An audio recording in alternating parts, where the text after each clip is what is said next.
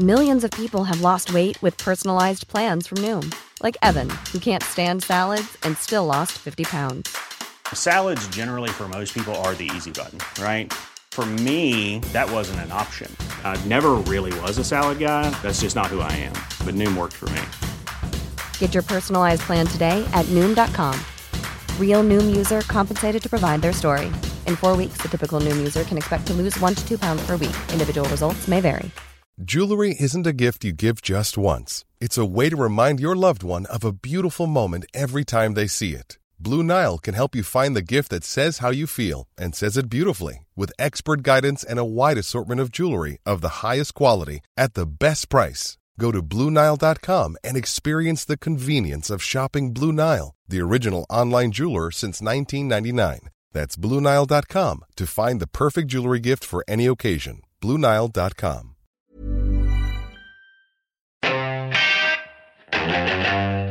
The greatest trick the devil ever pulled was convincing the world he didn't exist. Open the pod bay doors, Hal. I'm sorry, Dave. I'm afraid I can't do that. What's the most you ever lost in the contest?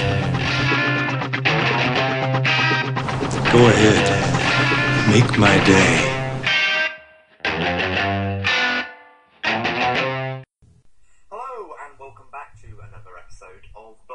Cinema. In fact, it's number 21 this week. Joining me is Mr. Owen Hughes. Hello. Miss Emma Platt. Hello. And the man himself, Tony Black. Howdy. I almost forgot to introduce myself. It's Darren Taylor. I'm back again, unfortunately, for you this week.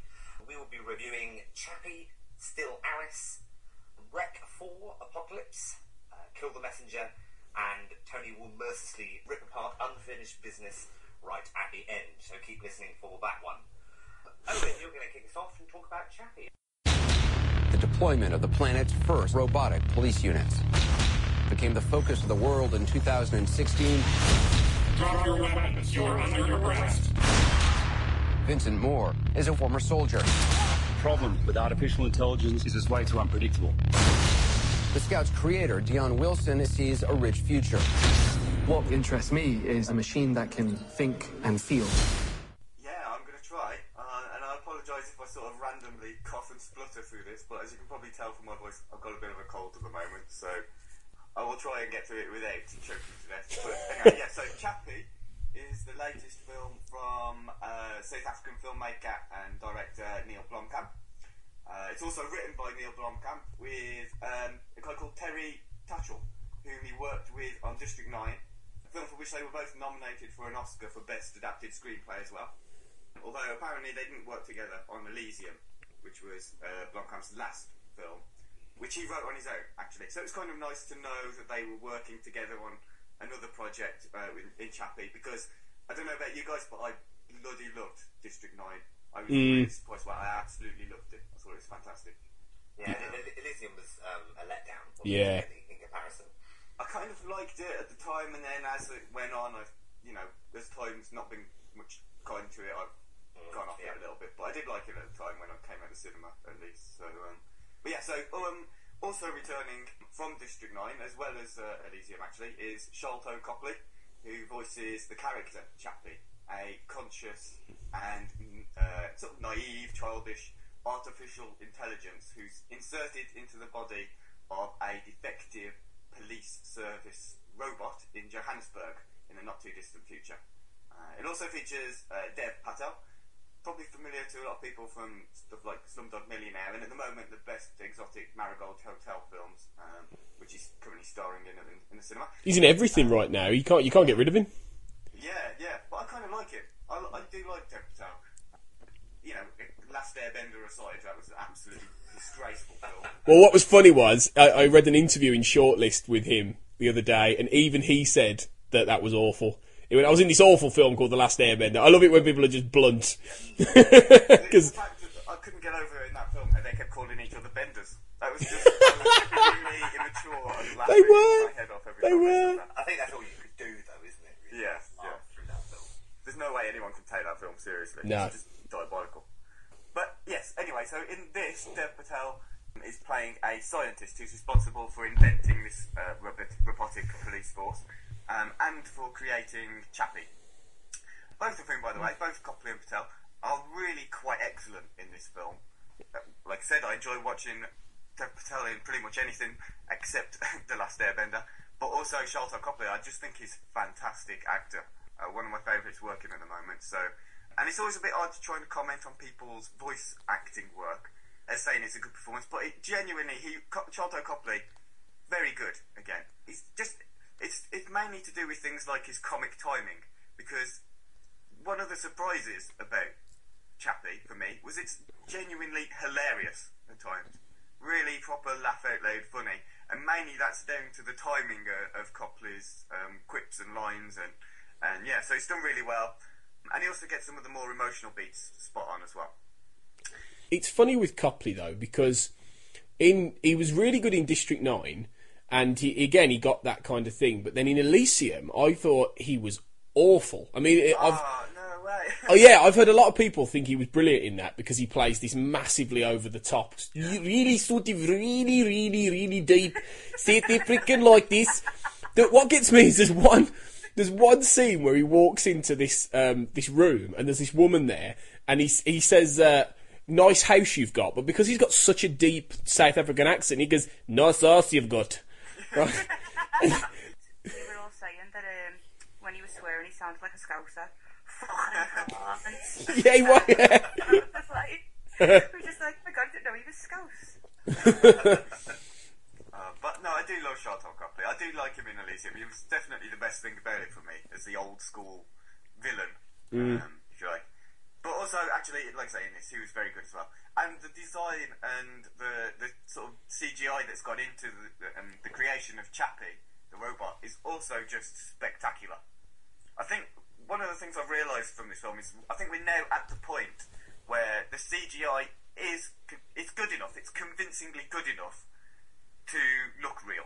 You know, there's always the element of inserting the CGI things that it looks a bit cartoonish and it doesn't seem quite right. Even in stuff like this film's been compared to the RoboCop remake from last year, and you know, even in that, the CGI did look a bit dodgy at times. And in this, though, it's just I think it's good enough to be convincing. You can forget that it's a CGI robot and just go with it. So the design's really good. The voice acting of Chappie is really good. You know, this banged up, tattered, scrap heap look and design to him is fantastic as well. So that stuff aside, very good. And obviously the performances from those two are very good. Anyway, two people whose performances haven't been reviewed particularly favourably elsewhere are Ninja and Yolandi, who are better known as two parts of the South African rap group. Now, I'm probably going to pronounce this wrong. Die Antwoord? Die Antwoord, I think it's something like that. Okay, yeah, them. They play two gangsters in this, along with Jose Pablo Cantillo, and they steal Chappie, and they try to wreck, because Chappie's this, like, childlike character, you know, he's when he comes into the world, it's from brand new to nothing. So yeah, they try and raise him so that they can commit a heist, so they can get a load of money to pay off a local drug kingpin called Hippo, who's played by Brandon Oreth, who is constantly subtitled despite speaking English, which annoyed me at first. It really did, but actually it was very helpful, because there are times when I just had absolutely no clue whatsoever what he was saying, because he's got a very thick Afrikaans accent. So I was annoyed at first. Yeah, I was annoyed at first, but actually, yeah, you do need them, so that's fine. But anyway, I personally didn't have an issue with Ninja or Yolandi's performances. I mean, they're not exactly Bette Davis and Marlon Brando, you know. It's not like they're trying to be, either. It's clear they aren't traditional actors. And there is a sort of melodrama about the way they play their respective characters, particularly in the case of Yolandi, who acts as Chappie's mummy. Calls him mummy, and you know, she sort of mothers him and treats him as the child of their little family.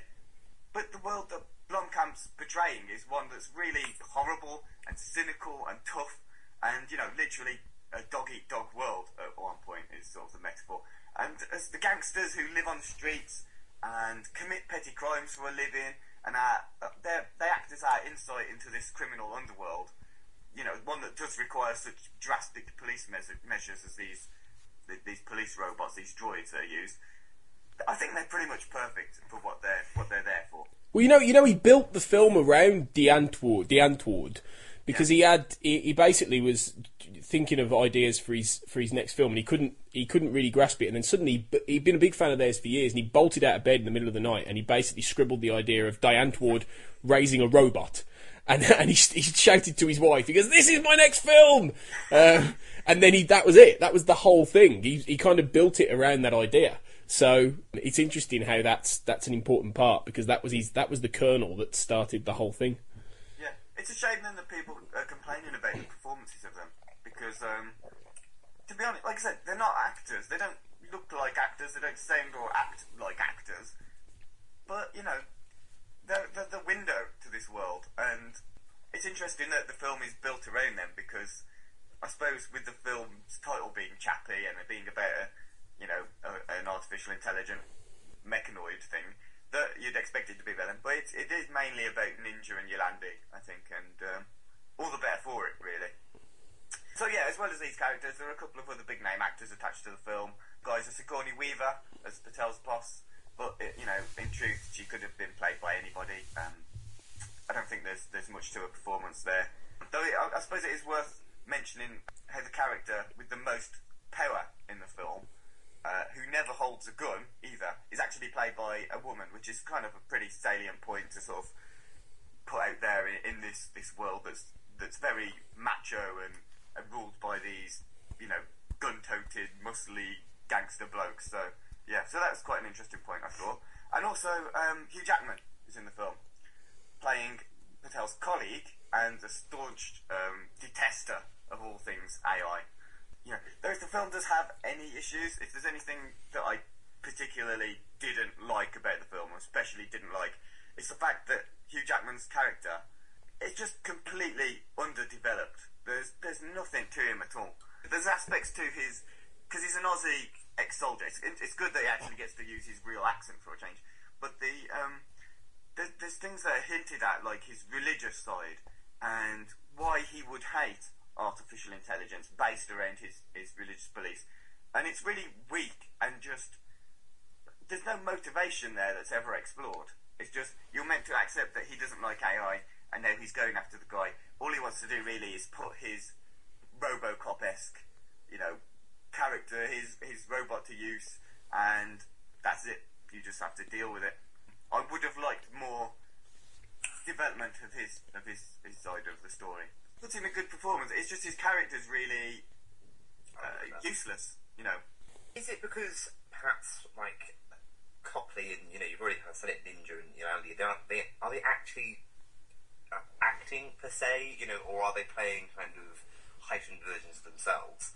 And that's where he struggles with people like Matt Damon and Hugh Jackman, where they are actually having to play a role that, because he's not writing the characters well enough, there's not a lot for them to go on.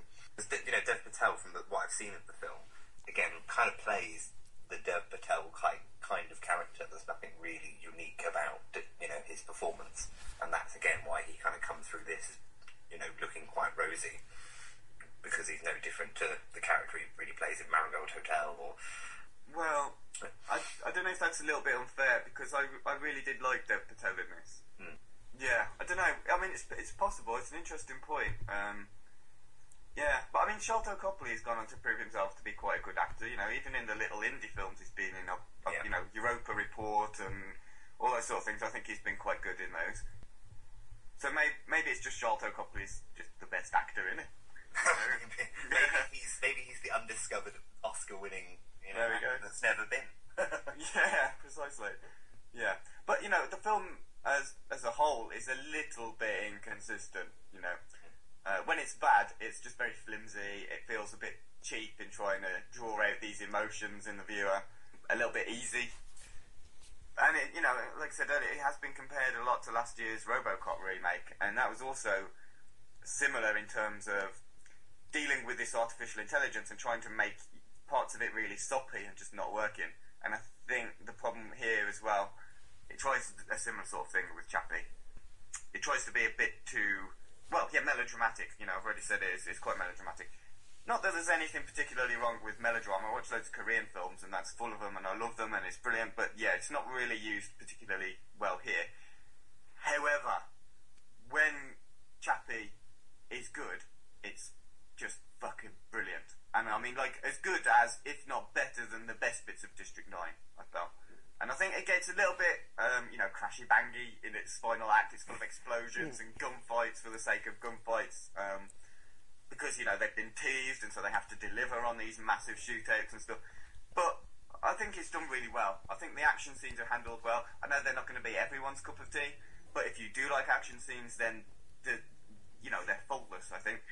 But also, the story is continued throughout the film, and it's brought to a head really well and solidly. And I actually think, it was incredibly entertaining, and the more I've thought about it since leaving the cinema on Saturday afternoon, the better it's become for me. It's like the opposite of Elysium. And, it's definitely made me just a teensy bit more excited as well to see what Blomkamp's going to do with Alien 5. Because I'm now expecting something that's more along the lines of Aliens rather than Alien. But I suppose we'll see on that one. It's got me very excited, that news. I think he's not proven himself to be a great filmmaker yet, but he's got a massive amount of promise. Yeah. And if he gets the right script for that, if he aims that right, then it could wash away the memories of the last few Alien films, and give Sigourney Weaver the chance to properly wrap that character up, that iconic character.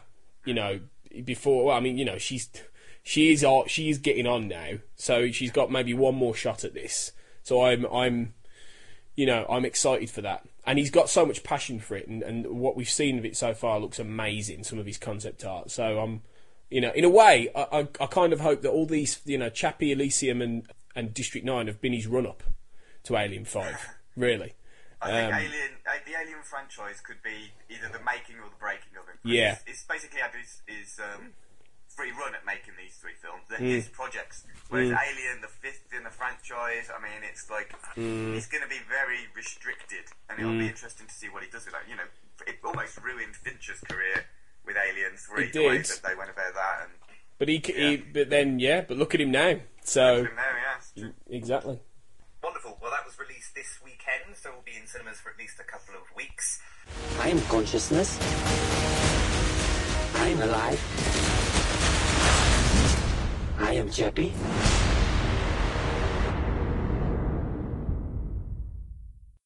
Owen will be leaving us now before he sounds increasingly like Barry White. So thanks for joining us, Owen. That's no problem. Thanks for having me. Cheers, Owen. Okay. And now we'll be moving on to Still Alice. To the most beautiful and the most intelligent woman I've known in my entire life. Welcome, Dr. Alice Howland. Thank you. I hope to convince you that by observing these baby steps Alice, where the hell were you? Went for a run. Well, I hope you enjoyed that because you completely blew our dinner plans. I need to talk to you. I got something wrong with me. Yes, Still Alice. She's obviously well known now for being the film that's bagged Julianne Moore the Oscar for Best Actress, which obviously anyone outside of the States didn't, well, certainly in England anyway, she won that Oscar and we didn't know if it was, justified because we hadn't seen the film yet. And that's the big question going around people's minds, it's one of those films that's already been overshadowed by the performance, really, of Julianne Moore, and that's what people are really focusing on. The good news is that her performance is brilliant, and it is justified. She deserves that award, no question about it. The film itself, I thought, was very good. Not a classic film to go along with a potentially a classic performance, an excellent performance. It doesn't quite match up to that, but it's a very strong and in many ways and quite sad account of the effects of Alzheimer's, which in this case is characterised in a different way from you normally see it. I mean, when people think of Alzheimer's, I think it's not wrong to suggest that people tend to think of very old people and, you know, a certain age group who have come, you know, it's usually over 65s who get Alzheimer's and beyond. And it's seen... That was Baldwin's reaction, wasn't it? He was like, don't be ridiculous. Yeah, exactly. And the whole idea of this is that there is this this condition called early onset Alzheimer's. And in this case, Alice, as played by Julianne Moore, is only 50 when she starts to develop this disease. You know, she's quite a respected college professor whose life has been dominated by words and language, and she starts basically to lose her grasp on that, which to her is like, you know, a loss of breath almost. You know, it's part of her character, it's part of who she is, it's a massive part of who she is. So when she starts to lose the grasp of words and she starts to, you know, get lost on her way back from home, it steadily begins to play on her that she's got something wrong with her. And what is good is the film doesn't really mess about in getting into that. You know, it doesn't take too long for her to be diagnosed and for her to tell her family. And what it does is really quite, you know, quite brutally to some extent hit home the consequences of this. You know, one of the scenes that really struck me was around halfway in, where she and her husband, who's played by Alec Baldwin, go to this this holiday place, and she goes to the toilet and she can't find the toilet, and in her own house, basically in a house she's known for years and she's been in for years, and she has no idea where the toilet is, and she wets herself. And he finds her just completely confused, and she just breaks down into tears as he carries her up, and you can see obviously she's wet herself. And it's moments like that that are really, really quite powerful actually, and really quite desperately sad. And the other side of it that's really hard to see is that it's a genetic condition. So she has to. Yeah, she has to break it to her daughters. She's got two daughters, played by Kate Bosworth and Kristen Stewart, and a son. Yes, and a son who she has to break it to that you are more than likely going to have this disease as well. They're all in their 20s, 30s, so they're young. You can find out. You can decide to find out or not. And Kate Bosworth's character, who's the far more sort of, she's a bit older. She's very much she's got her husband. She wants to have a baby. She's quite, you know, traditional in her ways. She finds out. The son... What does the son do, Dan? He does. Basically, Anna and Charlie do, and Kristen Stewart's character, Lydia, decides not to. She doesn't want to know. She decides not to, yeah. And it's that whole thing of, you know, you do end up thinking of someone who's 33 this year, and if I was told by my mother that I may well get Alzheimer's, you know, and I may well have it already, I don't know what I'd do. I don't know if I'd want to know, if I wouldn't want to know. So it's quite sobering for someone of my age, let alone somebody who's in their 50s, to be watching this film and to think about that. And that's one of the big things it does. The Richard Glatzer and Wash Westmoreland, who wrote and directed this film, they really do. It's based on a best-selling novel by Lisa Genova. They really don't shy away from getting into those discussions.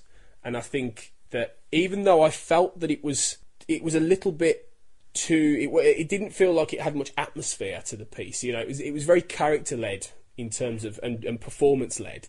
It didn't have much in the way of visuals. You know, they kind of sit back and let the characters drive it, which for me was a little bit of a shame, because I think they could have really got more into visually kind of showing her breakdown. Really, I think they could have done more with that. There was moments obviously early on where she's running through New York. Yeah, that was quite startling the way they did that. But that was the kind of a very isolated. Yeah. Moment. That was rare. That was a good moment where basically her field of vision is messed up, isn't it? And she can't quite see it. There were moments like that they could have done more with, I think. But it does build to quite a heartbreaking final scene, actually. A really quite heartbreaking final scene that really, you know, it's quite a brave film, I think, because it doesn't shy away from things. It doesn't have an ending that says everything's going to be fine. It doesn't lie to you, really. It's quite honest. It's very honest, and it's got some really great performances. I mean, Alec Baldwin, for a start, plays against type, because normally these days he tends to play quite, boorish characters, and he's far more restrained in this, and he gives a good performance. But the one that really stuck out for me was Kristen Stewart. This is the best I've seen her ever in a film.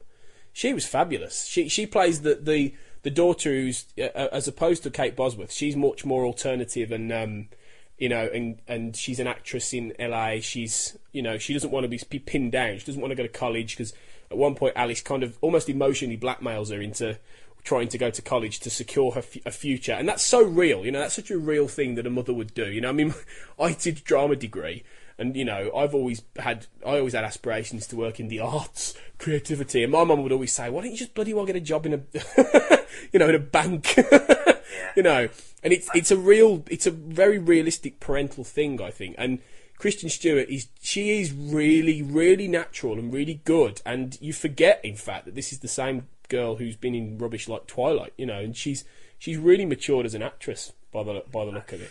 Yeah, I don't know. Something about her performance made me uncomfortable.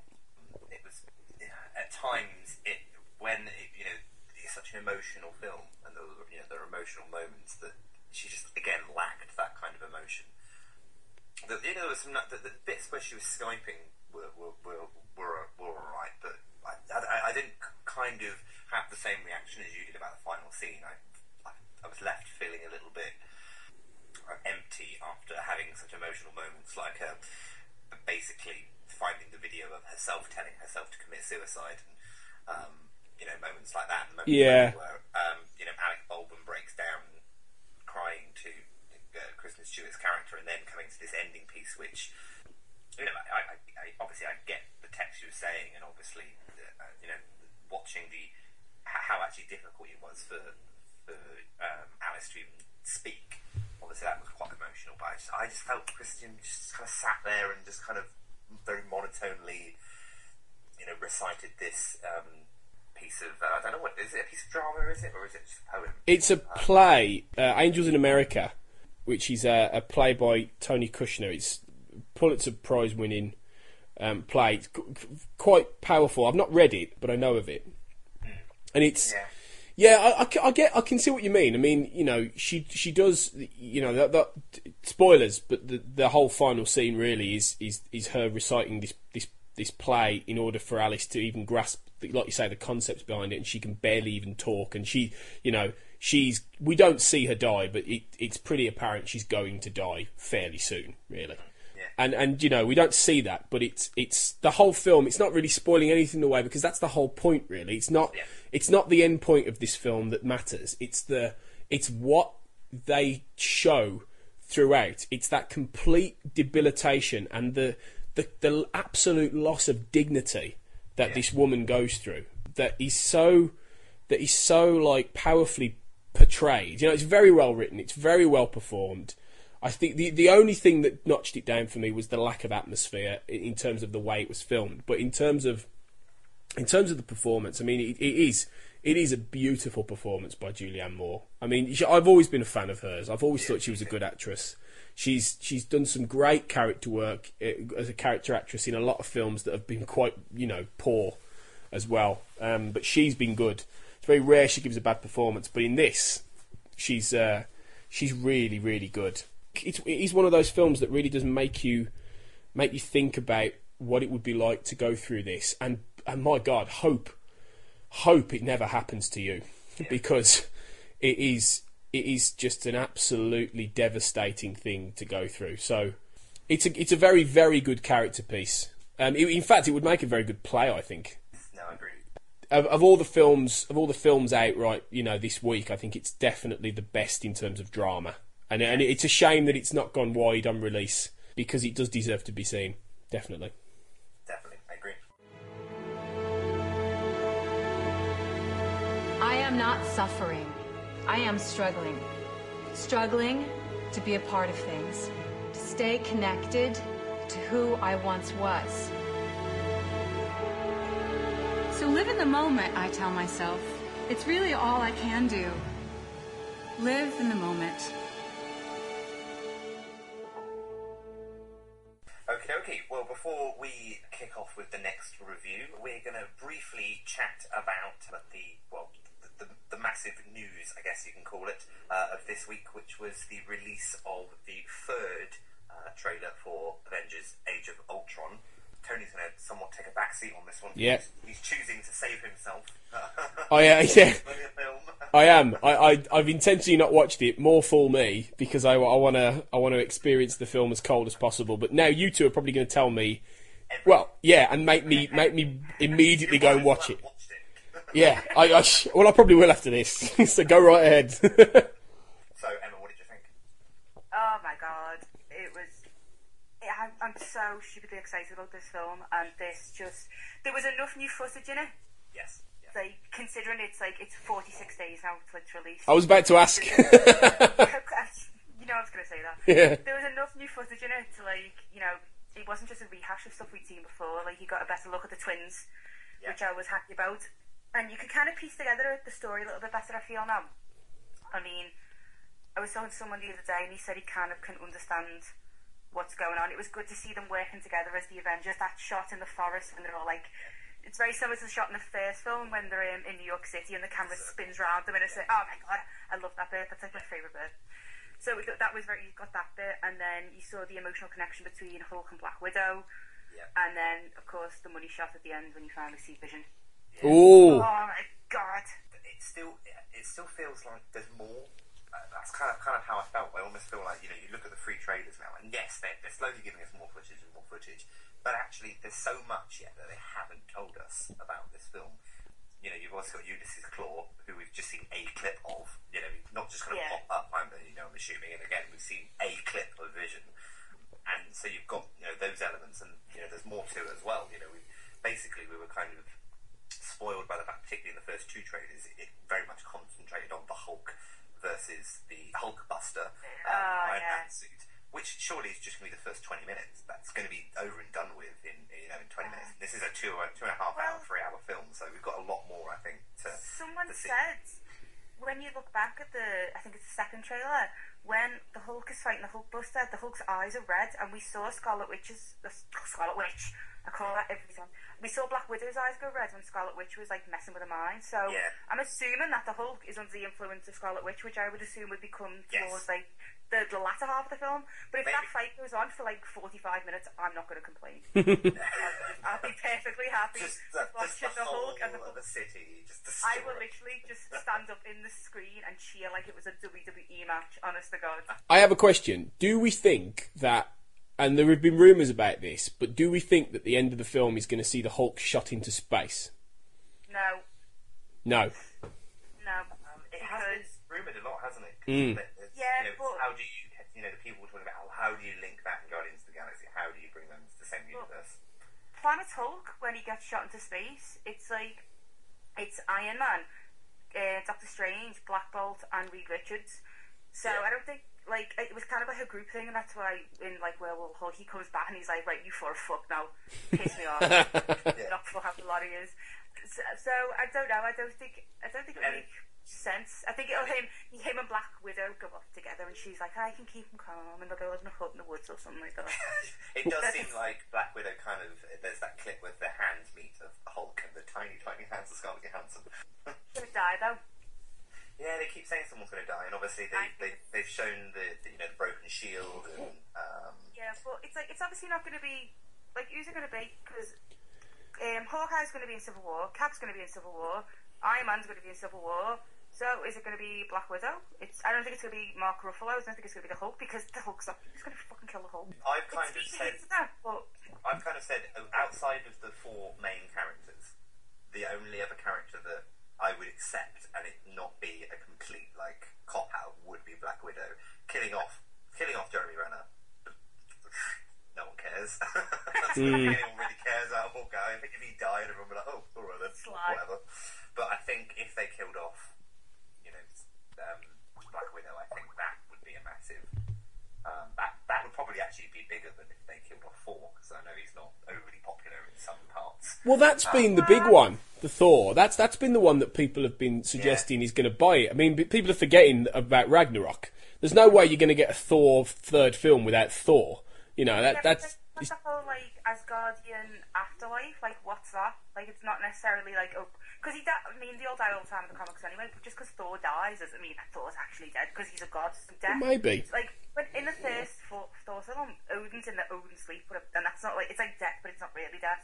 So it could be something similar to that, like, if Thor was to die, and then you could have, like, Loki pretend to be Thor and shit like that. I don't know, but it could possibly be Thor, but I think it's going to be Black Widow, and then maybe Hulk will just go fucking nuts and, like, rip Ultron in half. I kind of have said before that I think Black Widow is the most likely, because Scarlett Johansson's career is going from strength to strength.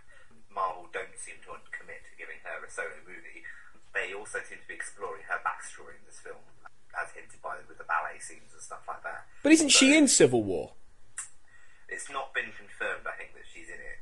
They've just said Black Panther, Spider-Man might be in Hawkeye, so they don't really... Iron Man, obviously. So they don't really need it. And then they've got the Captain Marvel film coming out in, like, 2019, so she's obviously, like, she's going to be the first solo female movie, which I'm really happy about. They're not going to shoehorn a Black Widow film in before that, are they? So. No, and arguably, as I said, it's the only other death outside the main four that I think would affect, and the internet would break down and go wild and possibly break the internet. Tumblr would literally explode the internet. Well, that will wrap up that, I think. I think we're all done. Don't think there's anything else to say. If there is, then contact us on Twitter, @BlackHoleCinema. Let us know if we've missed anything and not talked about anything in terms of the Avengers trailer. Obviously, the film hits in how many days, Emma? 46 days. Mom deserves the best, and there's no better place to shop for Mother's Day than Whole Foods Market. They're your destination for unbeatable savings, from premium gifts to show-stopping flowers and irresistible desserts. Start by saving 33% with Prime on all body care and candles. Then get a 15-stem bunch of tulips for just $9.99 each with Prime. Round out Mom's menu with festive rosé, irresistible berry chantilly cake, and more special treats. Come celebrate Mother's Day at Whole Foods Market. Hiring for your small business? If you're not looking for professionals on LinkedIn, you're looking in the wrong place. That's like looking for your car keys in a fish tank.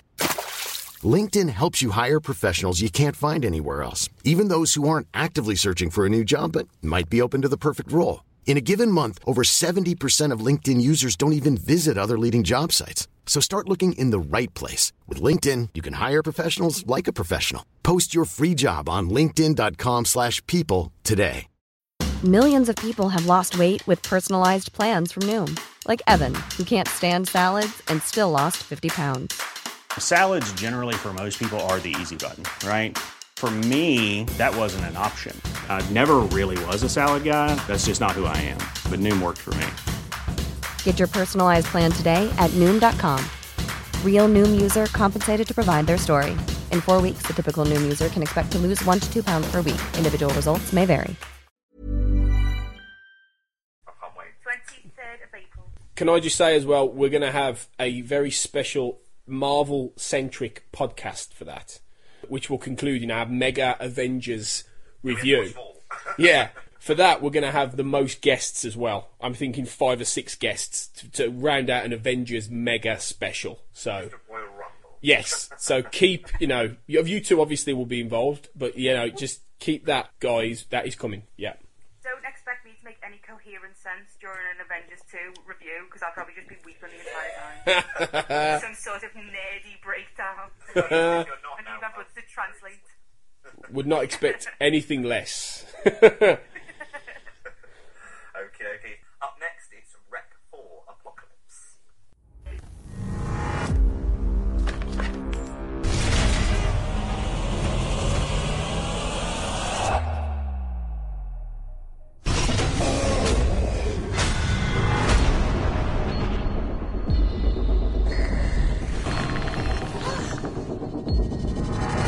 Señora.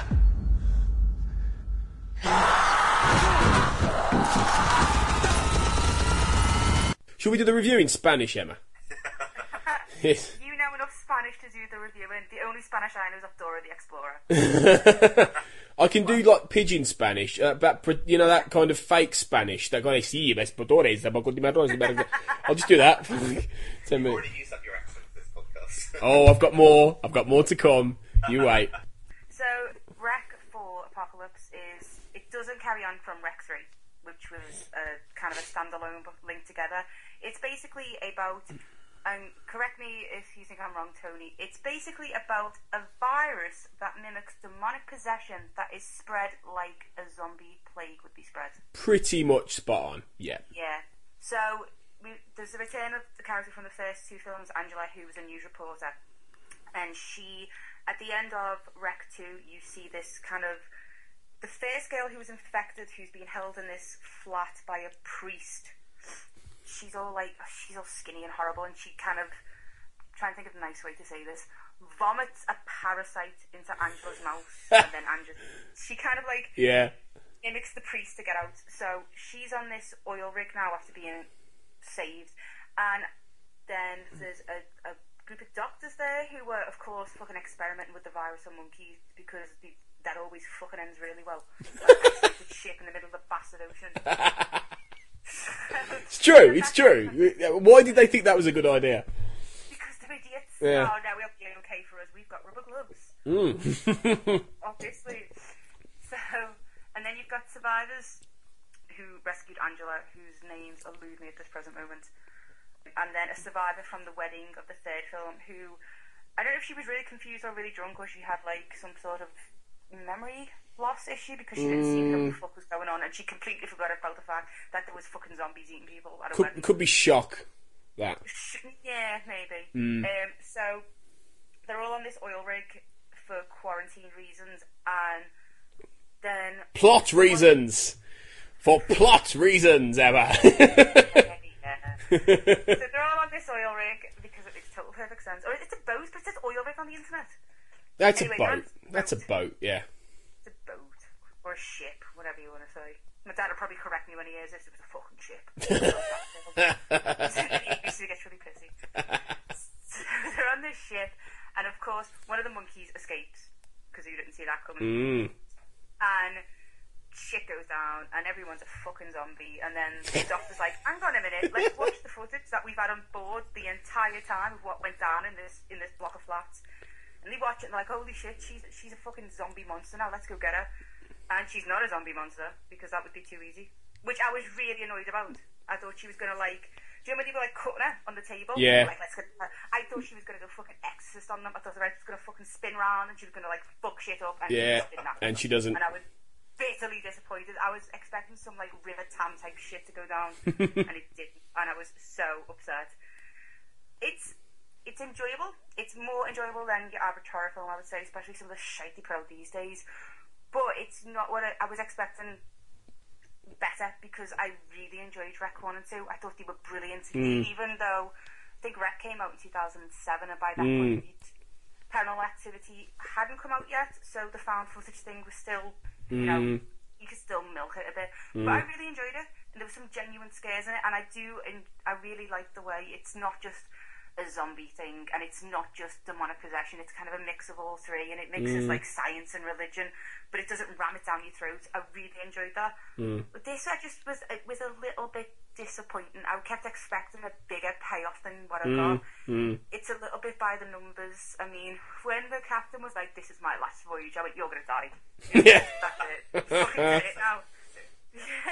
You are fucked. You have just fucked yourself. You looked up at God and said, come on, I dare you. And this is what he's done. He sent you a zombie plague. It's a little bit like with the monkey thing, it reminds me of like, 28 Days Later, when the rage monkeys at the beginning.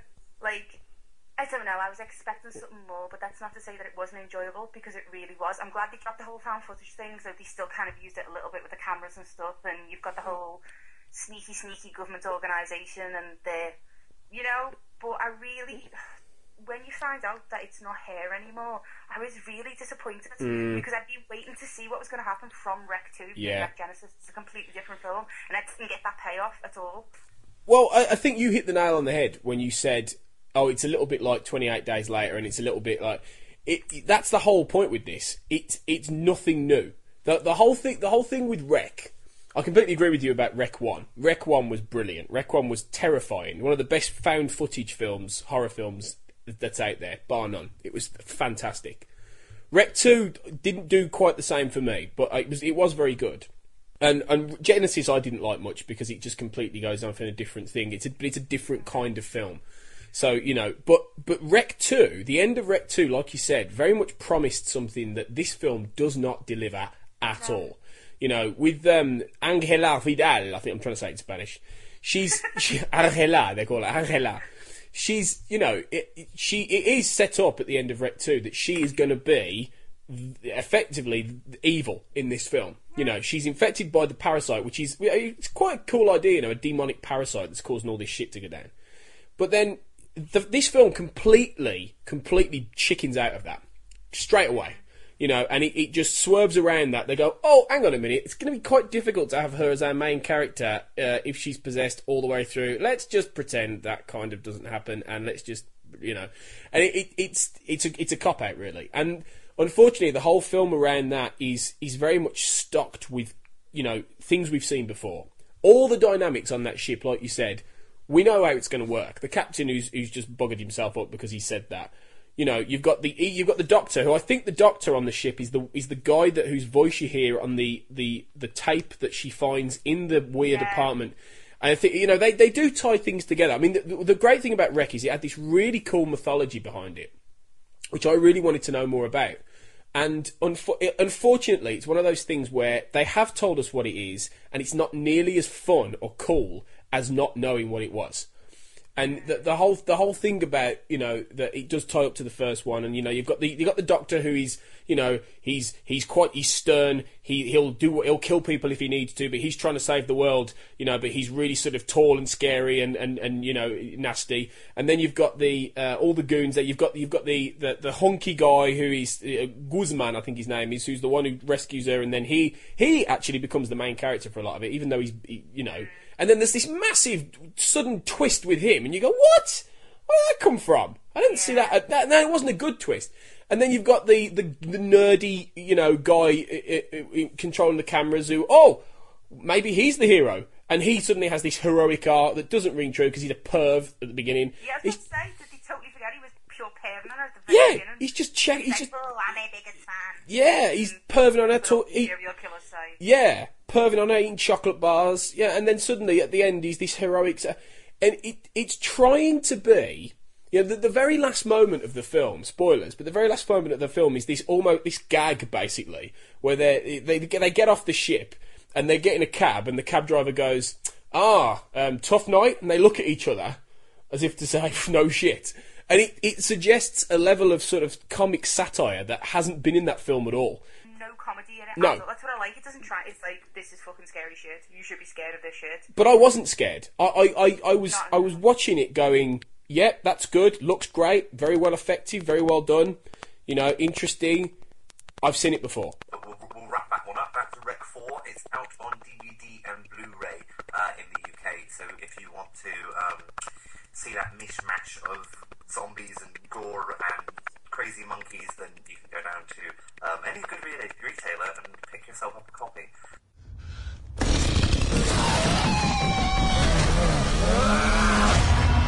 Rec 4 Apocalypse.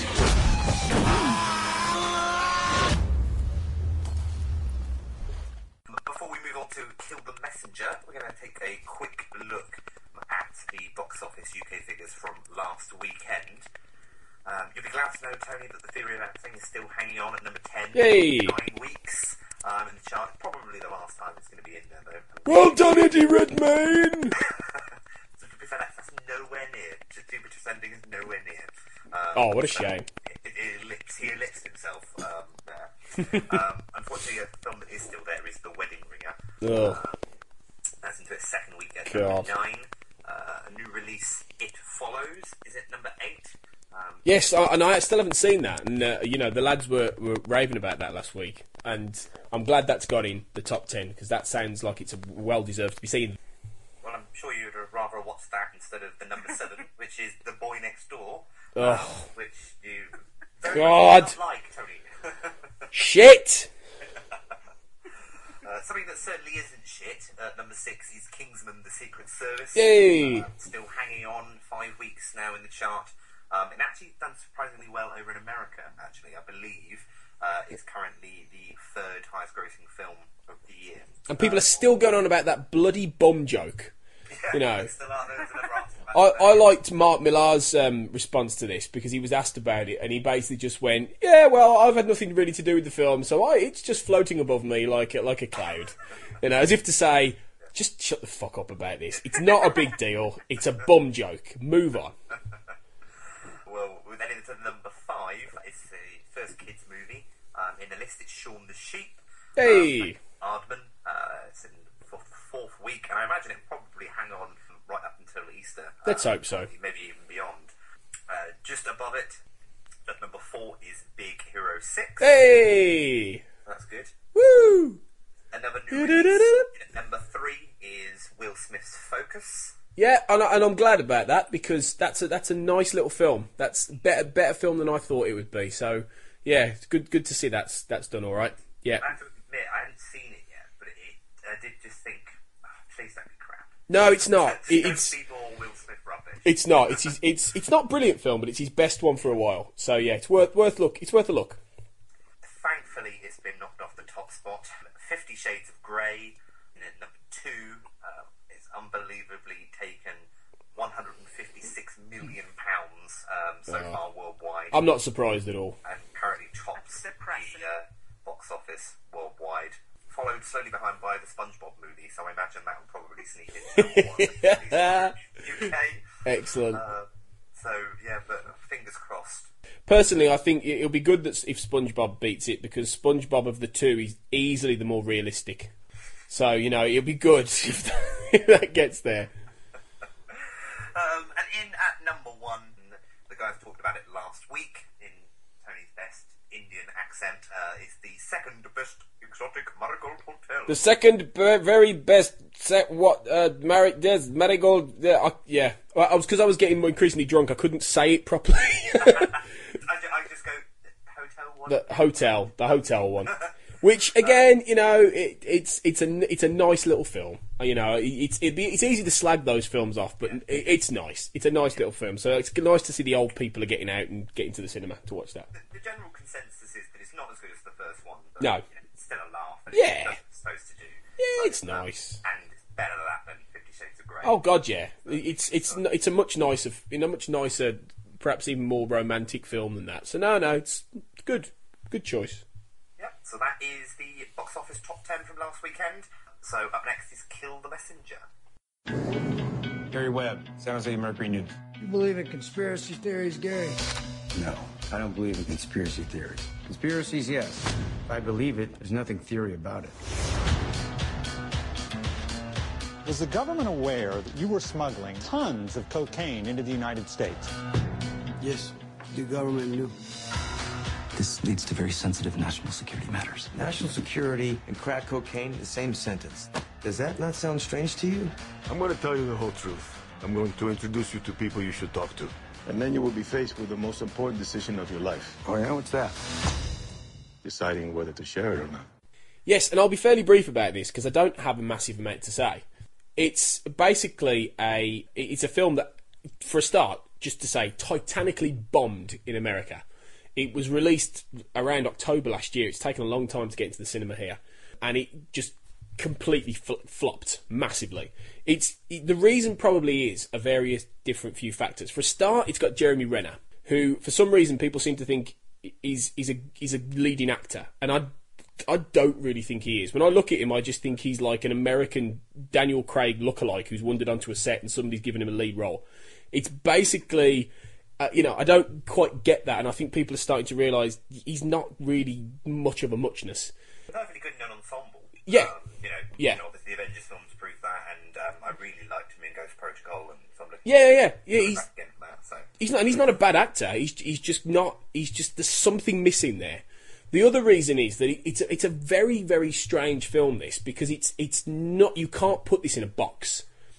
It's basically I'm not quite a biopic, but it's a telling of a guy called Gary Webb, who was a journalist in the mid-90s who pretty much stumbled into this quite huge cover-up that the US government had perpetrated, which was effectively to do with it's going back to the 80s. Really, there's more of a complicated history about it, but in essence, the idea is that this guy, and this is a true story, this guy uncovered that the US government, the CIA, in trying to stop Nicaragua falling to communism with the Contras, and there was this whole thing in the 80s about the Iran-Contra deal that Reagan did.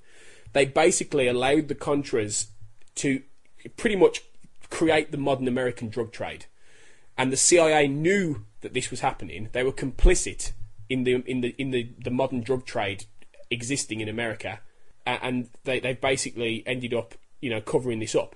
And he stumbles into this, and it ultimately becomes that he's got this family set up, and he starts to suffer a misinformation and smear campaign by the CIA, who are basically saying to him, "This is a problem of national security, and if this gets out, then a lot of shit's going to fly."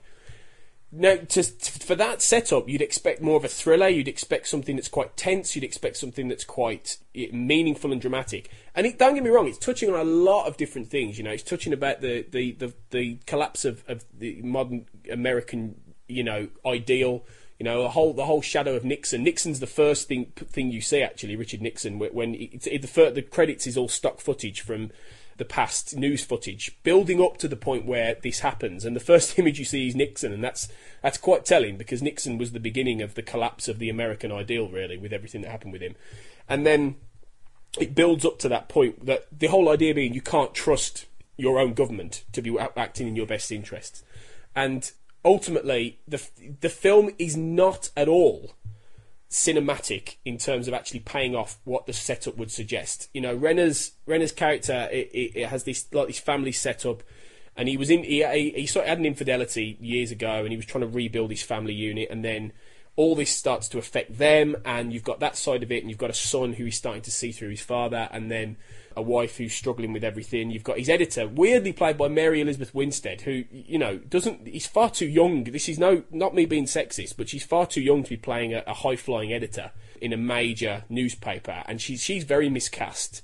I don't particularly think she's a good actress anyway, but she's very miscast in this. She doesn't seem comfortable.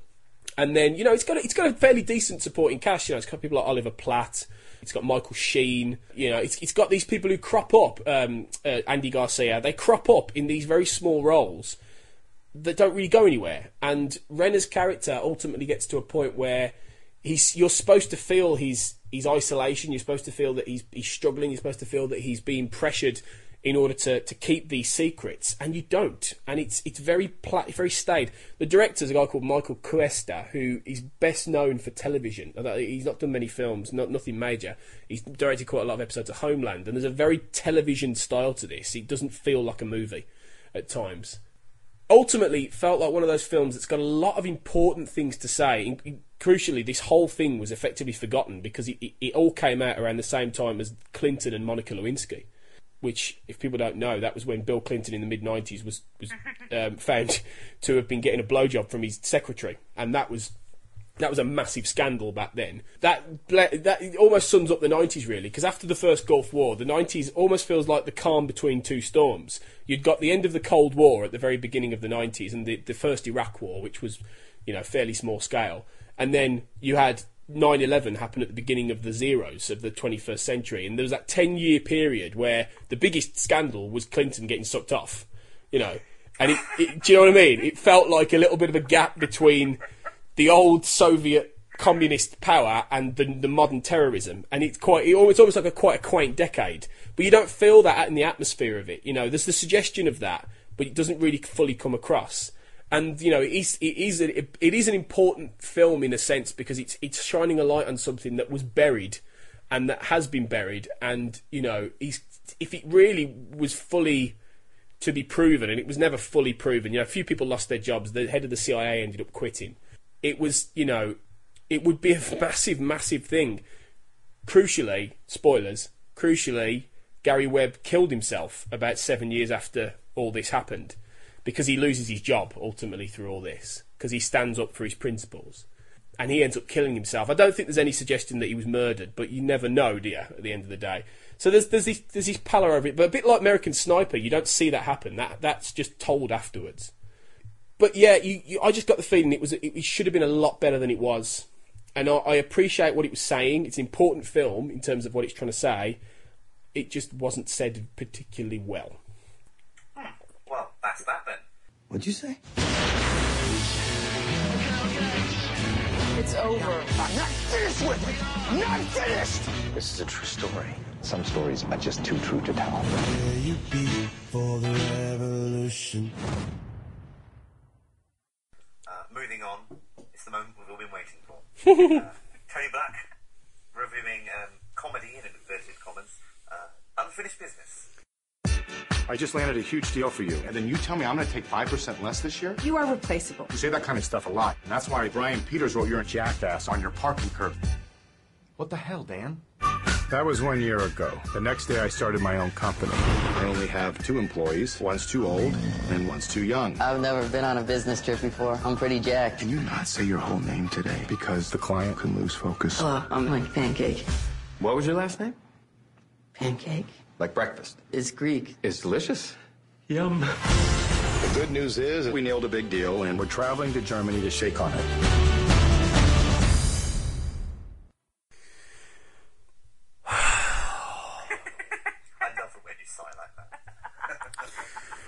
Well, you know, we started the year with Taken 3, and that was bad. Then we saw Into the Woods, and that was quite bad. And then we had Mordecai, Johnny Depp, and that was bad. And then we had The Boy Next Door with J-Lo and her classics. I'm a classics teacher. I study classics. No, you don't, J-Lo. And that was bad. And Jupiter Ascending. Yeah, Jupiter Ascending was bad, but it was good bad. You know, it was bad, Fantastic. but it was funny. Oh, and it had Eddie Redmayne's brilliance all the way. You know, so no, this basically made me wish for the heat death of the universe. And I don't know how else to put it, really. There was I said in the review of Mordecai, I knew it was going to be bad at the very beginning, as soon as Johnny Depp spoke, right? And all through that film, it was just a bad film. You know, it was badly made, it was badly written, but it at least had Johnny Depp.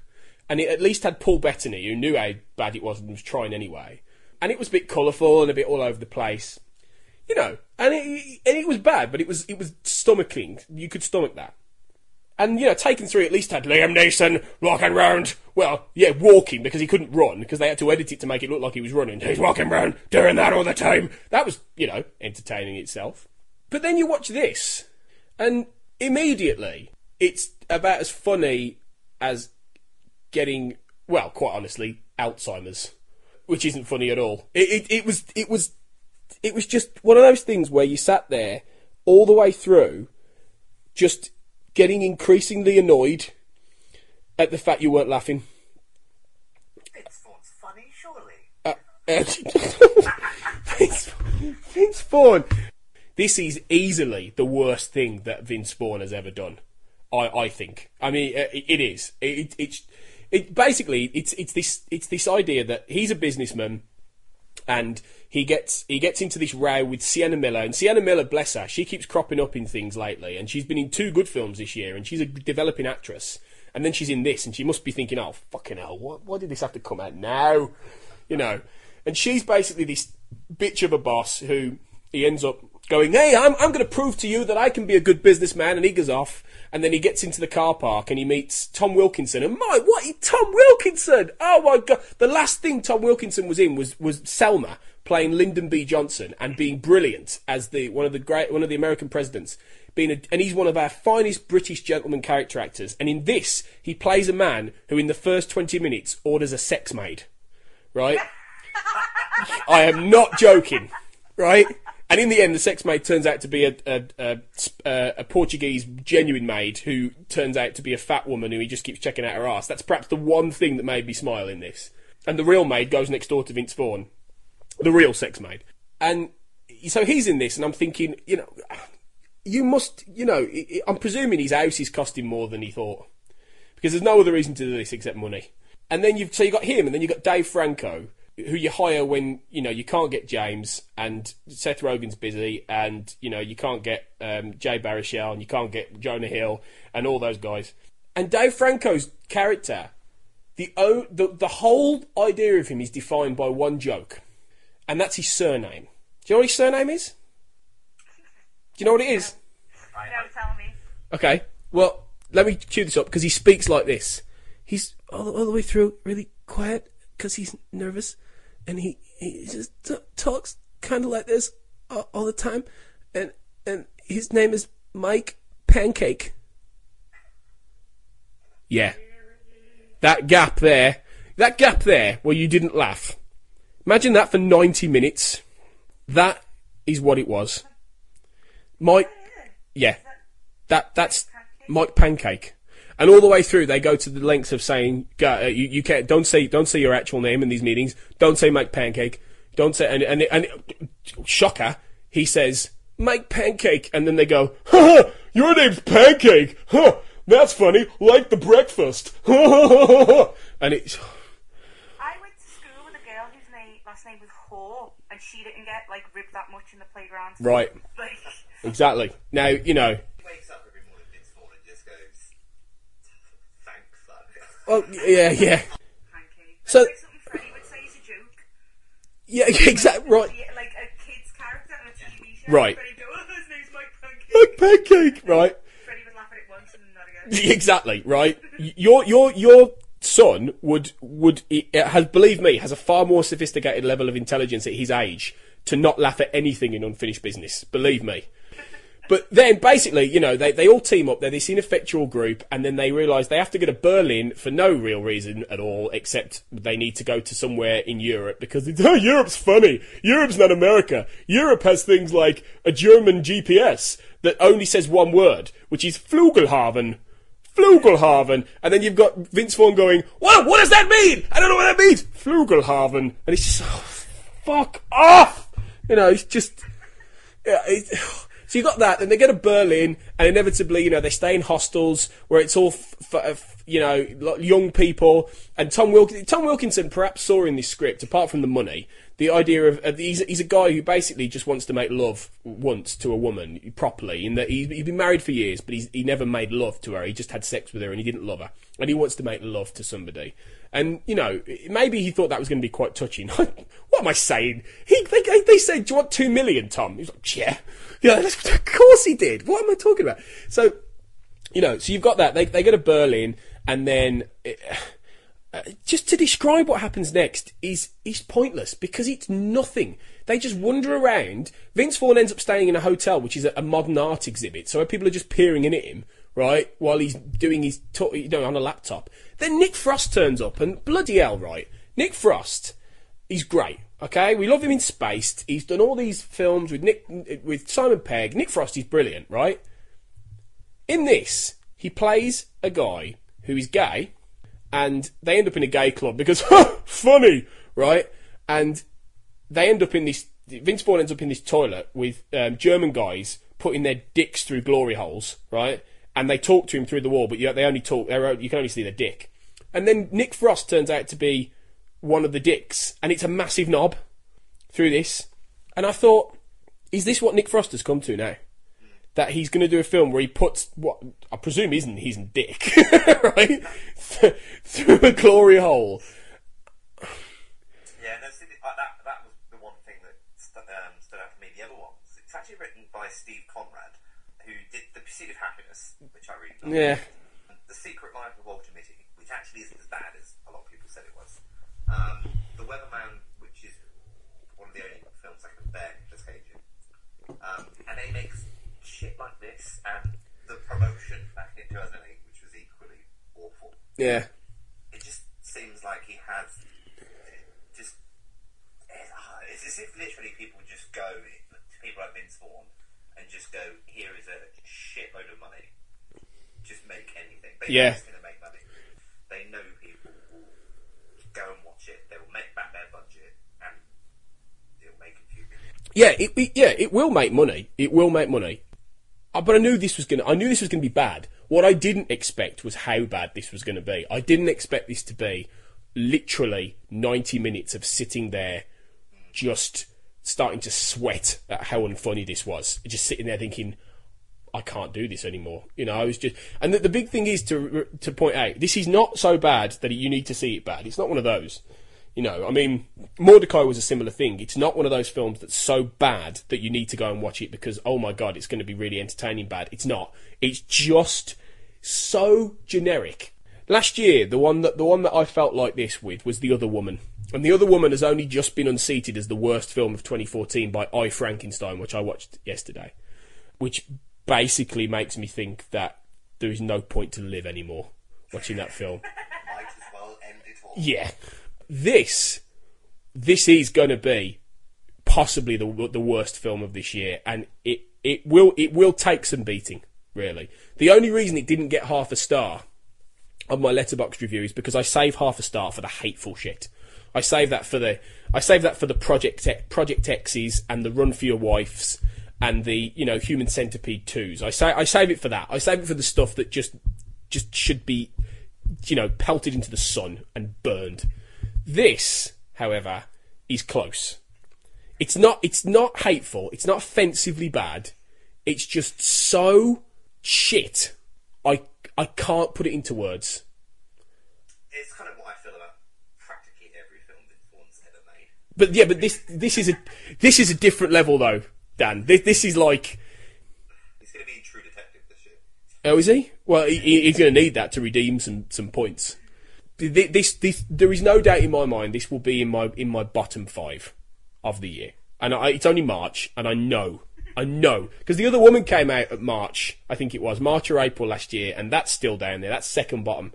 That's taken a year to unseat. It can't get much worse than this. If it does, I'm just gonna give up, and I don't just mean in films. I mean in general. I'm not going to leave the house. I'm not going to bother going to work. I'm just going to go, what's the point in this life anymore? And that's it. That's all I have to say. Well, that's it. That's Yeah. all we've got time for. We won't be coming to you next week as it's Mothering Sunday. Yes. In the UK, so we'll be taking the week off, but we'll be back the week of Monday the 23rd. We'll be reviewing Insurgent, The Gunman, Run All Night, The Tale of Princess Karuja. Is that right? I think so. We'll go with that. And Sweet Franchise will at least be reviewing some of those, if not all of them. Also, possibly Wildcard, because I think that might be out as well, the new Jason Statham one as well. Yes, so yeah. maybe that as well. Possibly. So, thank you for listening. Thanks, obviously, to Emma for joining us. And we hope you get better, Owen. Yeah. So, from us, thank you for joining us earlier in the show, but do rest and get well. And obviously, thanks from Tony. Thanks for joining us again, Tony. Joining us on your own show. Thank you. It's my pleasure. Thank you both. As ever, a great host, Dan, and it's always brilliant having you on, Emma, because you just swear like a trooper. It's wonderful.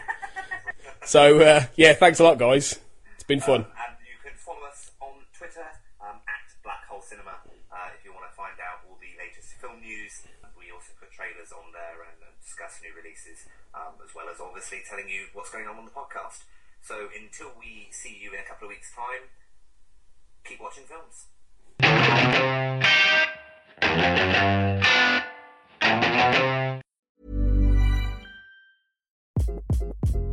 Hi, this is Craig Robinson from Ways to Win, and support for this podcast comes from Invesco QQQ, the official ETF of the NCAA. The future isn't scary. Not realizing its potential, however, could be. Just like on the recruiting trail, I've seen potential come in many forms as a coach. Learn more at Invesco.com/QQQ. Let's rethink possibility. Invesco Distributors, Inc. Even when we're on a budget, we still deserve nice things. Quince is a place to scoop up stunning high-end goods for 50 to 80% less than similar brands. They have buttery soft cashmere sweaters starting at $50, luxurious Italian leather bags, and so much more. Plus, Quince only works with factories that use safe, ethical, and responsible manufacturing. Get the high-end goods you'll love without the high price tag with Quince. Go to quince.com/style for free shipping and 365-day returns.